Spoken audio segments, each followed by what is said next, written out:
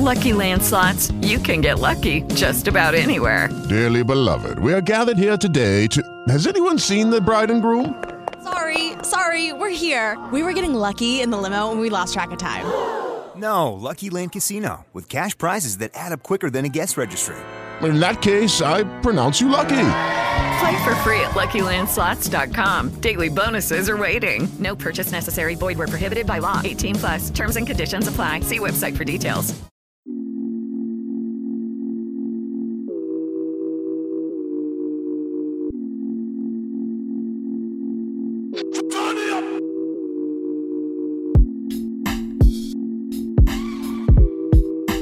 What is up? Hello, everybody. Welcome into the newest Denver Nuggets Daily Podcast. This is the third attempt at this podcast, so I'm sorry it has taken so long to get to you guys, but this is going to be the one that hopefully works. We are going to talk about everything from the Nuggets 120-103 Game 6 loss to the San Antonio Spurs in San Antonio. There was a ton of different storylines to get into, so this is probably going to be a bit of a longer pod, or at least it has been on the couple other attempts that I have tried to record this pod. But before we go there, I first wanted to just kind of outline where you can find all the information as I do before every show, where you can just type in milehighsports.com into your browser and click that Nuggets icon in the top right corner. That will direct you to all of the Nuggets content we put up, whether it's podcasts or written content, features, post games, all of those kinds of things. So definitely check that out, and also go give some love to the whole staff over there. First off, Jenna Garcia, you can find her on Twitter at Vita Viva Diva. Brandon Ewing, who was there at bskip17, and Devalier Johnson, who is at Devalier Johnson on Twitter. So definitely check out all of them. They've been doing great work all year and deserve the love on Twitter as well as for clicks on the site. But we are going to dive into all kinds of storylines from this game. Nikola Jokic had arguably, probably, he says, that was probably his best career game he has ever played. And we'll talk about how the Nuggets really wasted a game. This is only the fourth time that any player in playoff history has ever hit the numbers that Nikola Jokic accomplished in Game 6. So for the Nuggets to lose in spite of that is absolutely, it's just staggering. And for them to lose by as many as they did, to lose by 17 despite what Jokic did, it was very unfortunate to see him lose such an incredible game that he put together. So we'll talk about that. We'll also talk about how the Nuggets bench unit failed miserably, which is a big reason why Nikola Jokic's ridiculous stat line was wasted. There was a lot of things that went into the Nuggets bench unit playing so badly, so we'll dive into that. For the Spurs, though, Rudy Gay off the bench came alive. I mean, Rudy Gay has been basically a walking corpse for this entire series up until Game 6, which is where he really kind of thrust himself back into the series as an important X factor for the Spurs. Beyond him, DeMar DeRozan and LaMarcus Aldridge were great in this game. This was the game where the Spurs stars really showed up to play in a big way, and it was a huge advantage for the Spurs to have multiple guys impacting and producing in this game, not just one like the Nuggets had with Nikola Jokic. In addition to that, the Spurs had a ton of tough shots, and Denver missed a ton of open shots, which really led to the Nuggets kind of letting go of the rope in the fourth quarter and letting this game get way too far away from them. Then I'll finally talk about Jamal Murray and the potential cheap shot that he received from Jakob Poeltl, and I'll talk about his screening and my thoughts on that. And then, now that that would be kind of the summation of the game, we're going to dive into why this series is so important for the Nuggets and why going 7 games could actually be a good thing in the long haul for this Nuggets team, not for this year, but looking down in the next 5 years, before diving into a bunch of Twitter questions that came in from listeners all over the interwebs. So it is a stacked, loaded show, but before we go any further, I want to give a quick shout out to the Regulators production group. They are the ones who made the beats on the intro and outro of this podcast. I give them love on every podcast because those guys are awesome and have hooked it up for the Denver Nuggets Daily Podcast. So go find Regulators Regime on Instagram for all of your audio production needs. You can also reach out to Rod Simba on Instagram. That is RODSYMBA. He is the one who reached out to me. He's a great point of contact, and he's definitely one of the guys who is able to bring this unison together of great beat making with this podcast. And then last but not least, gotta pay the bills and give some love to Terrapin Care Station, who are the presenting sponsor of the Denver Nuggets Daily Podcast. So before we go any further, here is a quick word from Terrapin Care Station. Before we get into the rest of the Denver Nuggets Daily Podcast, let me give you one quick word from our sponsors over at Terrapin Care Station. Since 2010, Terrapin Care Station has been providing patients and customers with high-quality cannabis products at everyday low prices. Serving the communities of Denver, Boulder, and Aurora, they offer their own flower and concentrates, as well as all the brands you love at prices that you just won't believe. They pride themselves in having the most knowledgeable and professional staff in the industry, and their team will work with you one-on-one to help you find the products that are perfect for you. Their dispensaries are unassuming, safe, and discreet, with ample parking at every location for a seamless retail experience. For up-to-date menus and promotions, head over to www.terrapincarestation.com or just come visit one of their 5 convenient Colorado locations today. Again, that is terrapincarestation.com, TERRAPIN carestation.com.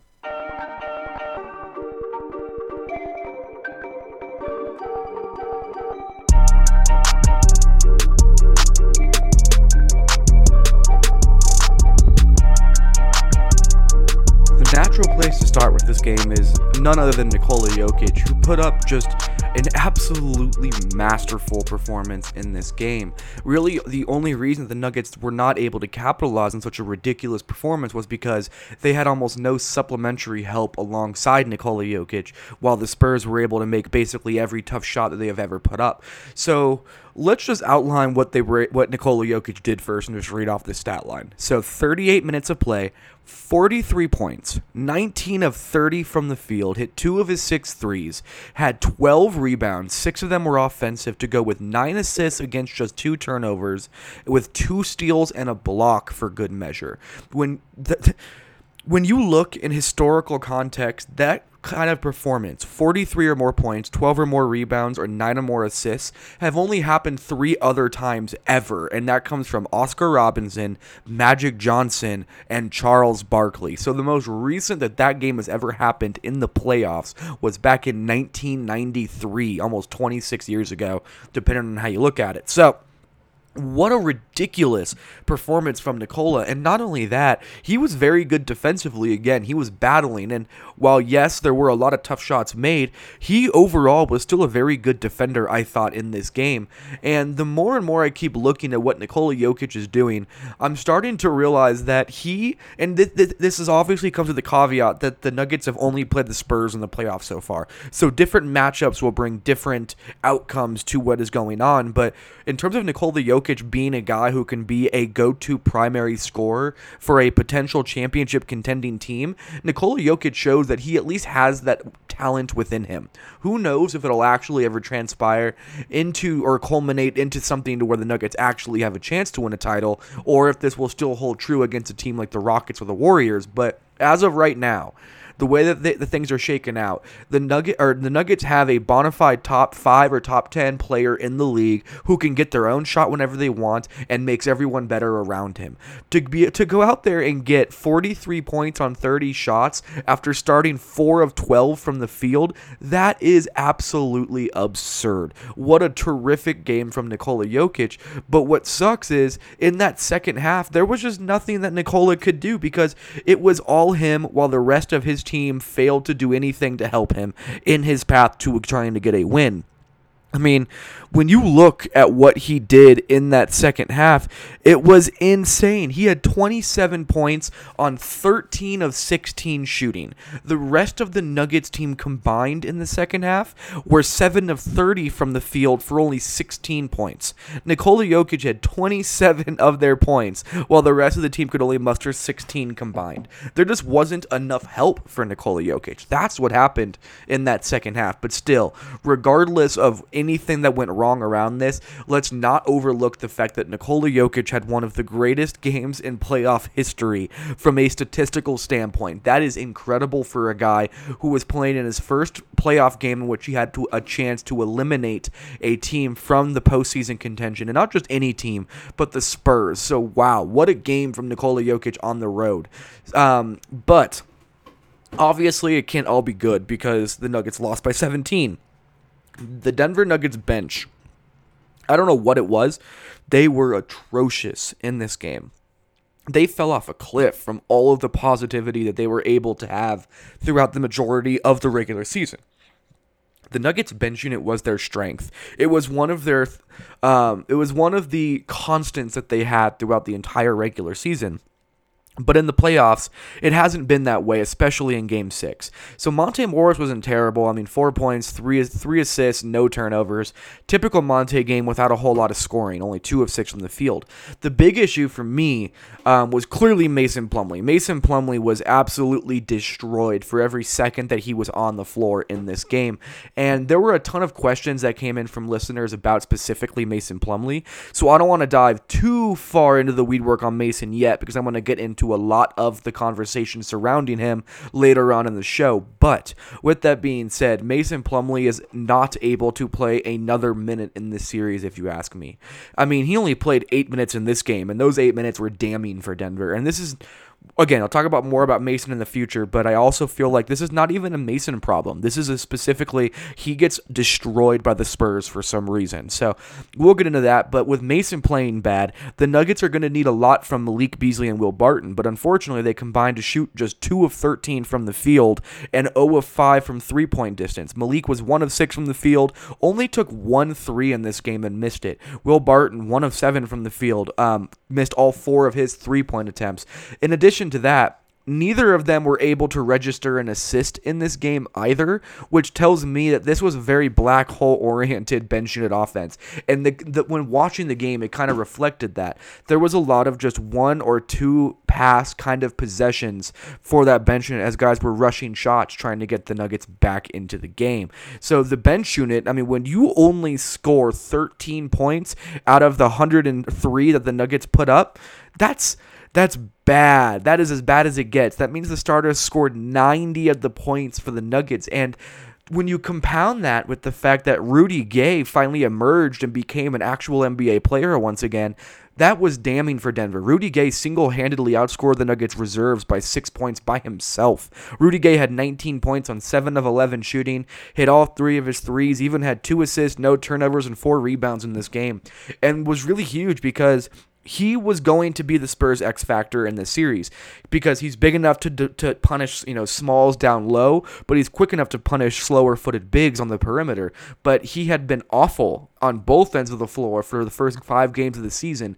But his emergence as that 6th man for the Spurs was huge in this game. His 28 minutes were absolutely crucial to the Spurs being able to win this game, and he was a big reason Mason Plumlee was so bad. He was just eviscerating Mason Plumlee over and over again in this game. So that was definitely an interesting takeaway, was that the Nuggets bench really failed them in this one. And where things really fell apart was with about a minute left to go in the third quarter. Nikola Jokic had played 30 minutes up to this point, and Michael Malone tried to pull Nikola Jokic with 1 minute left in the third to try and get him just a little bit of extra rest before the fourth quarter came around.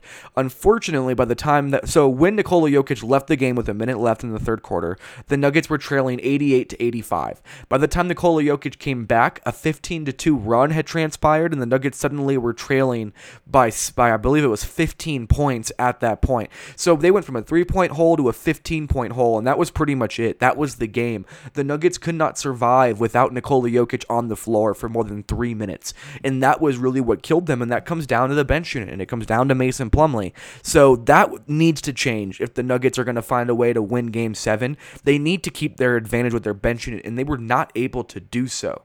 With that being said, though, I've talked a lot about how Nikola Jokic did not get a whole lot of help or supplementary help around him.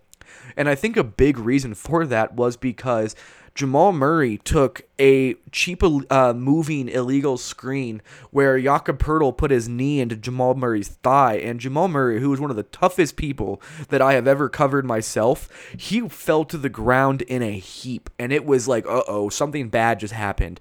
And Jamal does not go down like that very often, or very easily for that matter. Thankfully, he popped back up and stayed in the game, but it was clear that whatever kind of shot he took to the thigh from that Jakob Poeltl screen screen absolutely threw him off of his game, and it changed the way that he approached the rest of that game. The Nuggets needed more help, and Jamal Murray was unable to carry that along with him. His shooting splits ended up being pretty rough. Shot 7 of 18 from the field, just 1 of 5 from deep.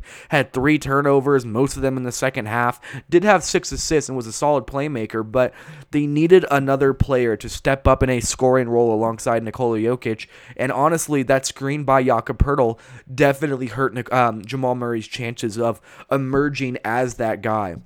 And Michael Malone, after the game, and I believe it was Harrison Wind of BSN Denver who put this out there, the Nuggets have had interactions and conversations with the league throughout the series.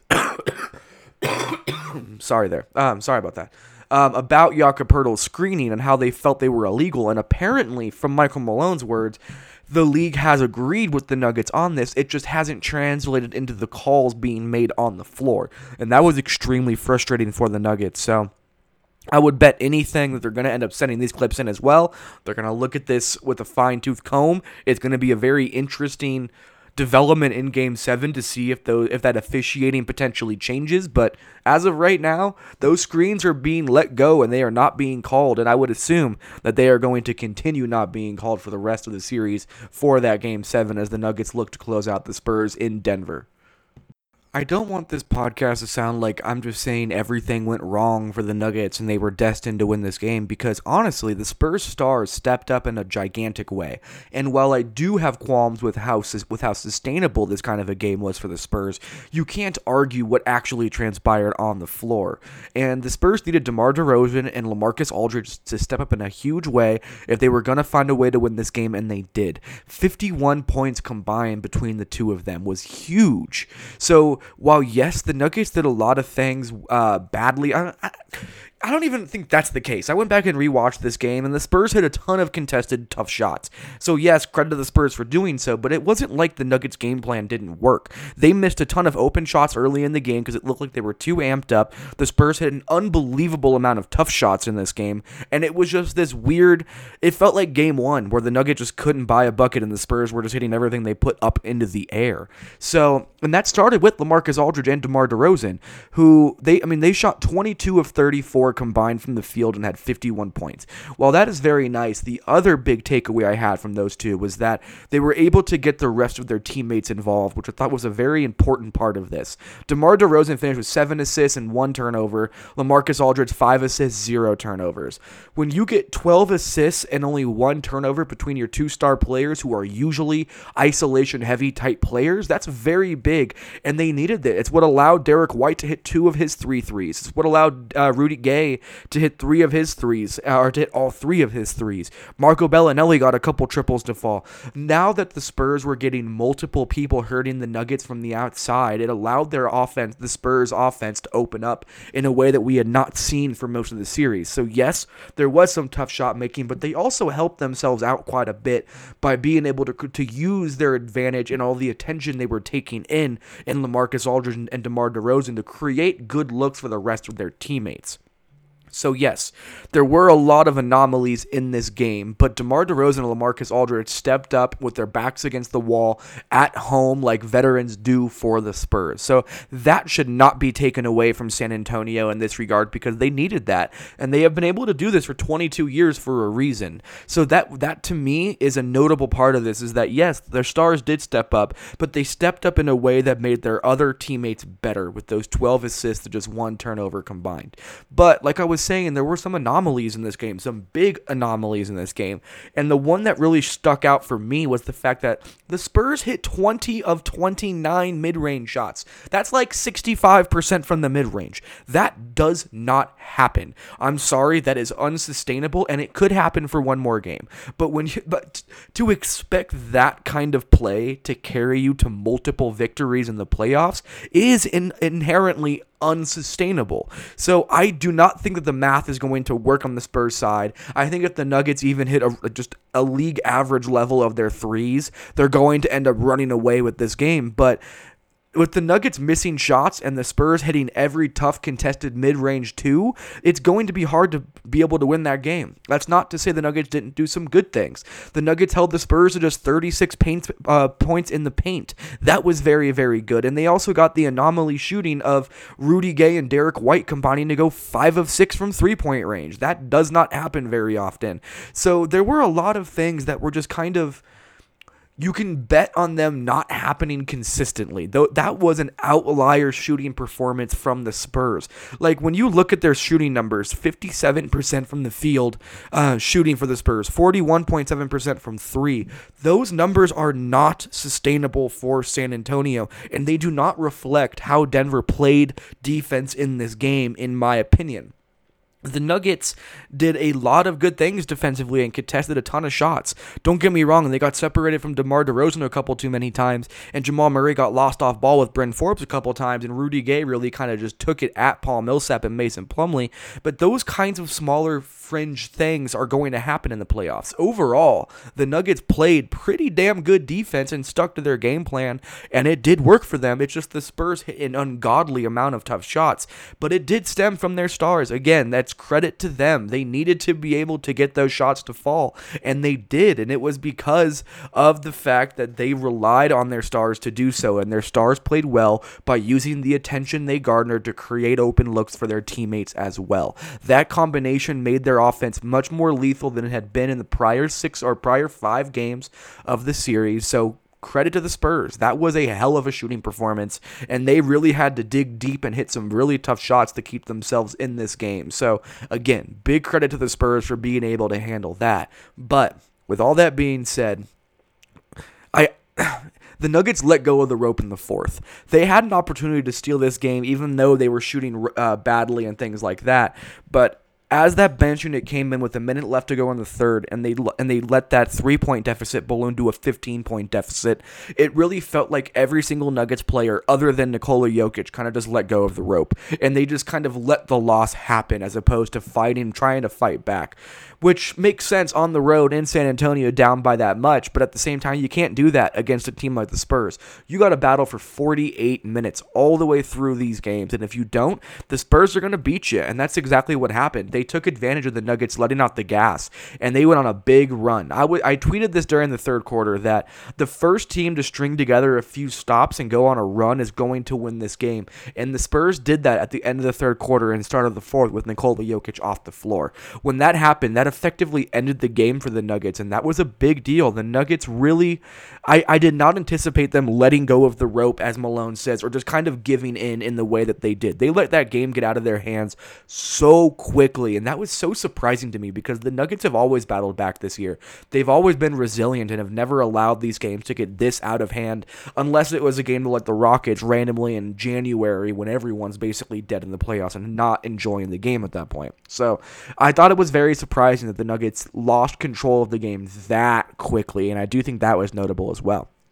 But there is something I want to talk about, and this is kind of projecting a little bit too far out just because we don't know if the Nuggets are going to win or lose Game 7, but what I want to talk about is the fact that this kind of a playoff series, this type of a battle that the Nuggets have had to get through, regardless of what happened in Game 7, is a gigantic step forward for the organization and the franchise as a whole.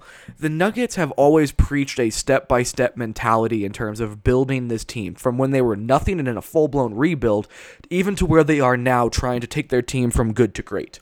So what I'm talking about is they understand that there's going to be spots where the Nuggets slip up. As long as they are moving forward and getting better every day, that's what the Nuggets front office, ownership group, and coaching staff cares about. And this series has been nothing but growth for the Nuggets. In terms of playoff firsts that teams kind of get off their chest, the Nuggets have gotten all of them done basically in the first playoff round they have ever played as a core. So they have already gotten their first playoff game out of the way, their first home playoff win, their first road playoff game, their first road playoff win. They've already had to face a team with the possibility of closing that team out in the postseason in Game 6. They've already had their first blowout blowout game in Game 5 where they blew out the Spurs. They are now going to be going into their first Game 7, which is also their first time having their backs against the wall with a potential elimination game as well. So in terms of all of the trials and tribulations the Nuggets have had to battle through in the series, regardless of what happens, they are going to come into next year so much more prepared for what is ahead of them. It's so tough to know what you're getting into in a playoff atmosphere until you get there. And even once you get there, you have to also you have to learn what a playoff road environment is like, especially in a place like San Antonio.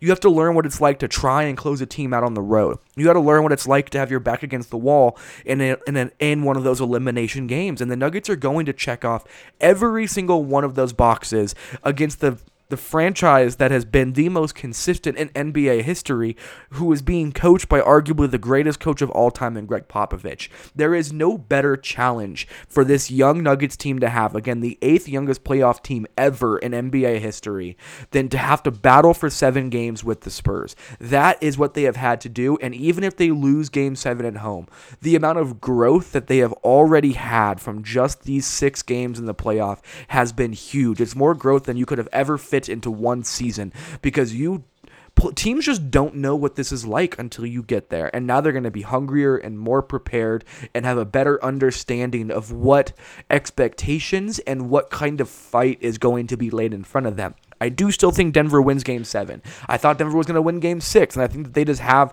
such a talent discrepancy over the Spurs that, yes, they're good. I think that they're going to end up winning the series. But even if they don't, the amount of growth and knowledge and understanding that they have gained from this series with the Spurs, it can't be understated. It is such an important thing to realize, because you just don't get those many opportunities to check off so many new experiences for this young Nuggets team in just 7 games. But here they are they're getting put through the paces in just a battle of a series with the Spurs team. So very, very important distinction to make, I think, is that regardless of what happens, this season still needs to be looked at as a success, because they are learning and growing in ways that they would have never been able to unless they got the Spurs and unless this series went to 7 games like it is going to. All right, that was a long-winded rant, but it is time to get into all of the different questions that came in via Twitter after the game. As always, I open up usually my Twitter and my Instagram to be able to let fans and listeners be able to send in questions to get answered on the show. And naturally, after getting blown out in Game 6, there were quite a few questions. So I picked 8 questions, but there is a little bit of a catch here, because I have 4 of these questions directly relate to Mason Plumlee in particular. So I'm going to get into all things Mason Plumlee, as well as 4 other questions about just the series as a whole and where these Nuggets are at and looking forward to Game 7. So before I do that, though, let me give you one more quick word from Terrapin Care Station, because they're doing great work in the Denver metro area. All of those guys right now, they are the best in terms of cannabis goods in the Denver metro area. The prices are fantastic. The products are great. You can get concentrates, you can get weed, you can go get edibles, you can get all the pens and cartridges you could ever hope for. They got deals on ounces. It's a great place to be. Definitely go check them out. Let them know that Mile High Sports sent you, and give them some love, because without Terrapin Care Station, there would not be a Denver Nuggets Daily podcast.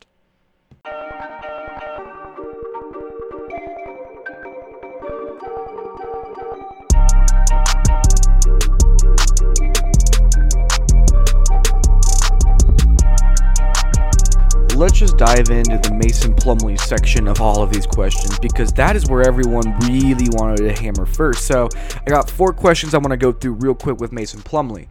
David East would shout to you, because Dave East is one of the most underrated hip-hop artists in the game right now, and I like your name. But he asked, why is Plumlee such a negative in this series? And it's hard for me to quantify this, because there's not a whole lot that Mason Plumlee is doing wrong per se.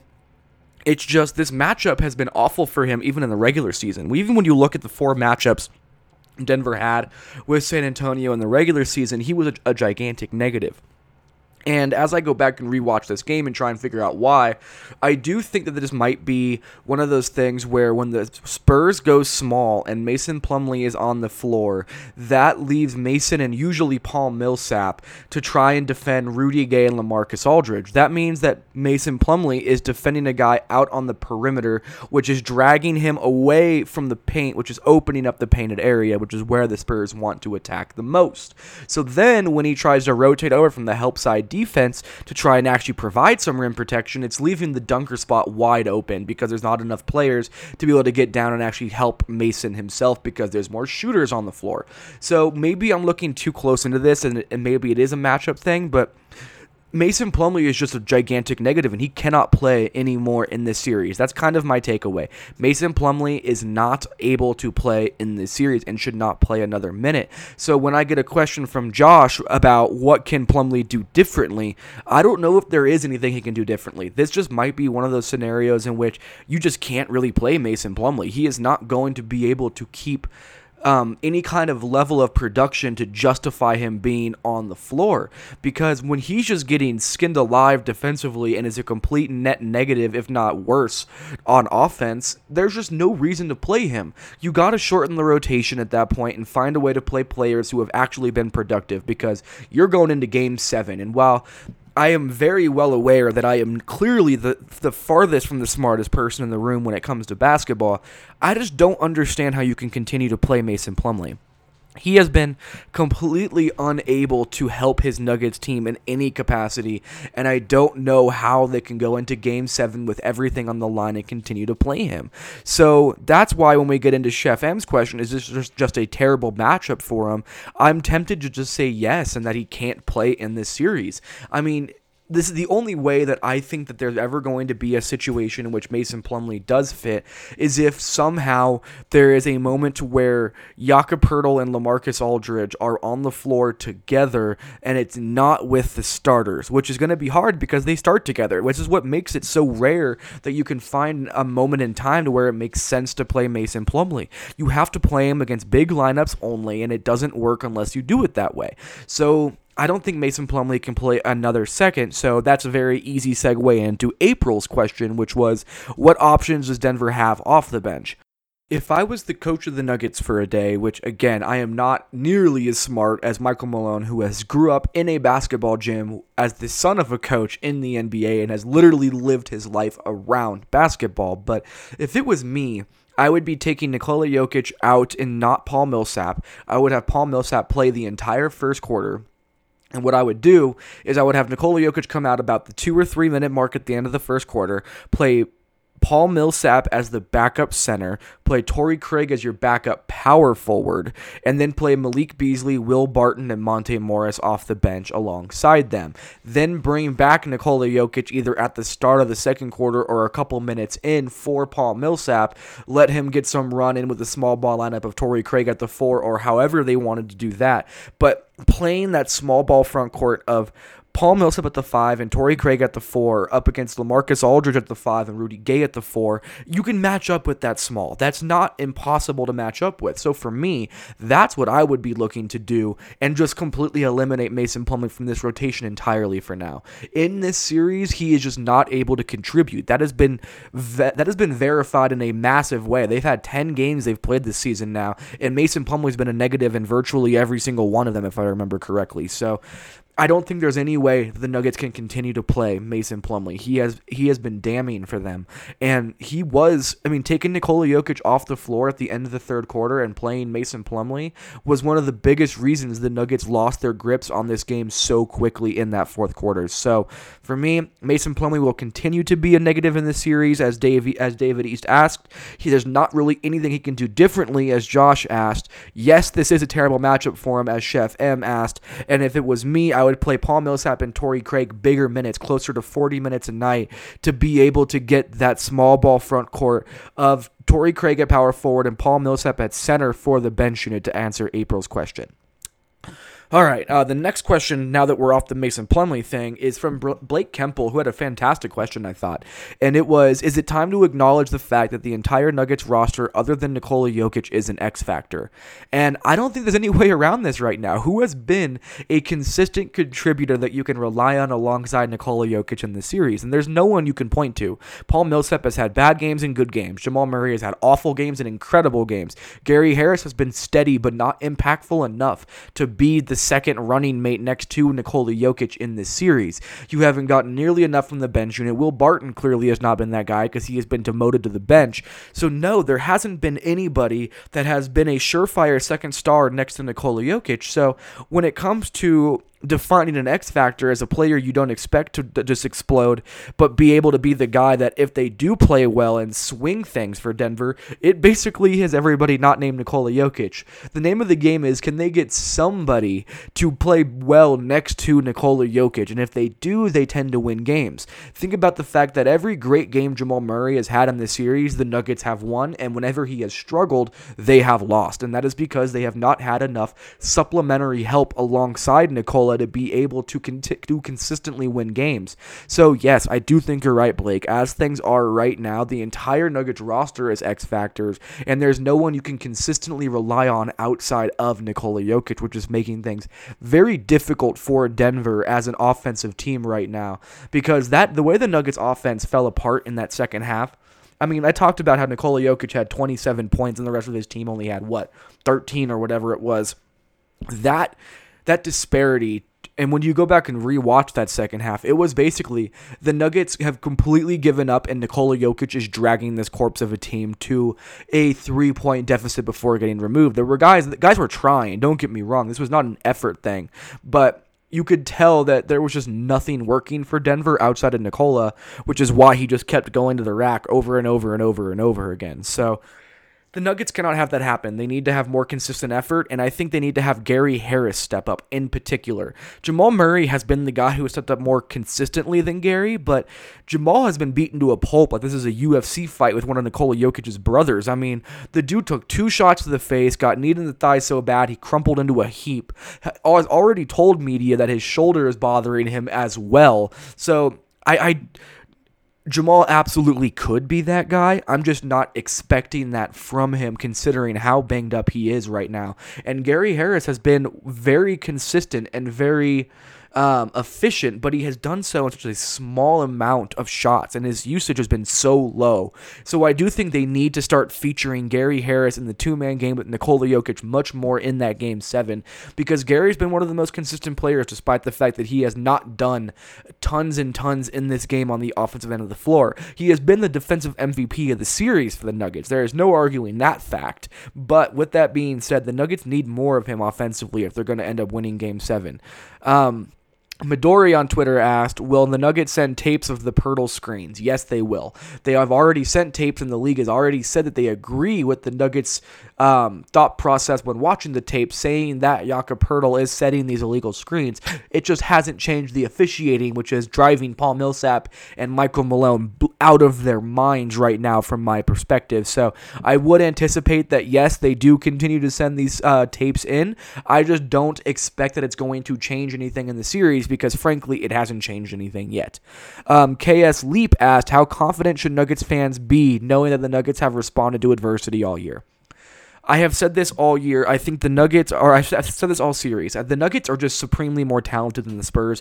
They're just been more inconsistent than the Spurs, and then they've also been on the wrong end of some weird, outlier games. So I still have a lot of confidence in this Nuggets team because they've always battled back when their backs were against the wall. And in addition to that, they were one of the absolute greatest home teams in the NBA during the regular season. So why shouldn't they come out at home in a Game 7 and take care of business? I do believe that the Nuggets are going to respond in a big way because they are just more talented and they have the ability to win gigantic games at home. I do believe in this Nuggets team, and I also don't believe that the Spurs are going to hit 20 of their 29 mid-range shots ever again, specifically on the road in Denver. So For me, I think fans' confidence levels, while not sky high, should be pretty confident, 70% that they're going to win, because the Nuggets have answered the call all year. They've been resilient all year, and they've been great at home all year. All of those things are in play for Game 7 in Denver, and I do believe Denver will win that game.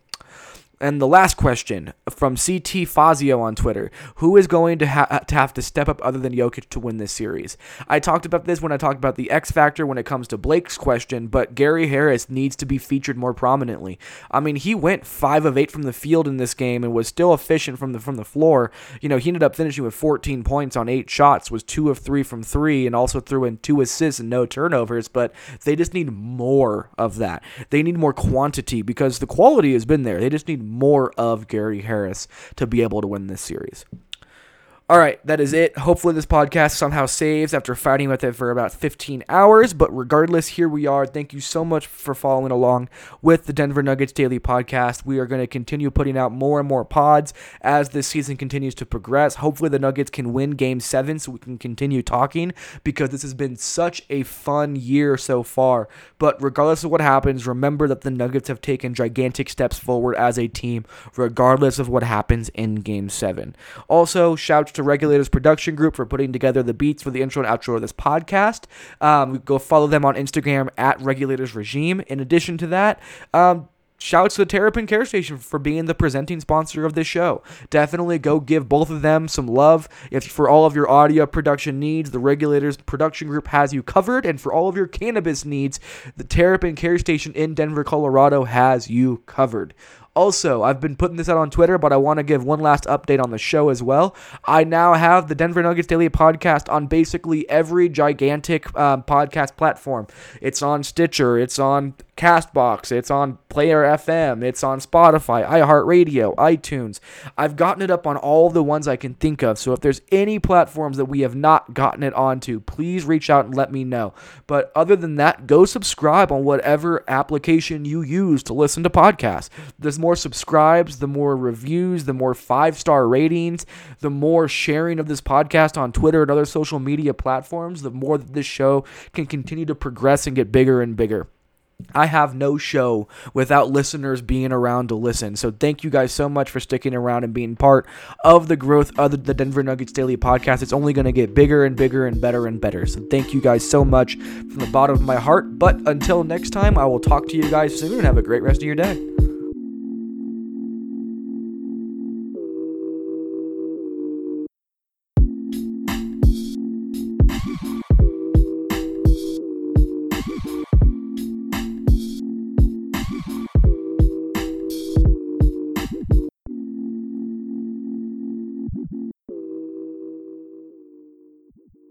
With the Lucky Land Slots, you can get lucky just about anywhere. This is your captain speaking. We've got clear runway and the weather's fine, but we're just going to circle up here a while and get lucky. No, nothing like that. It's just these cash prizes add up quick. So I suggest you sit back, keep your tray table upright, and start getting lucky. Play for free at LuckyLandSlots.com. Are you feeling lucky? No purchase necessary. Void where prohibited by law. 18+ terms and conditions apply. See website for details.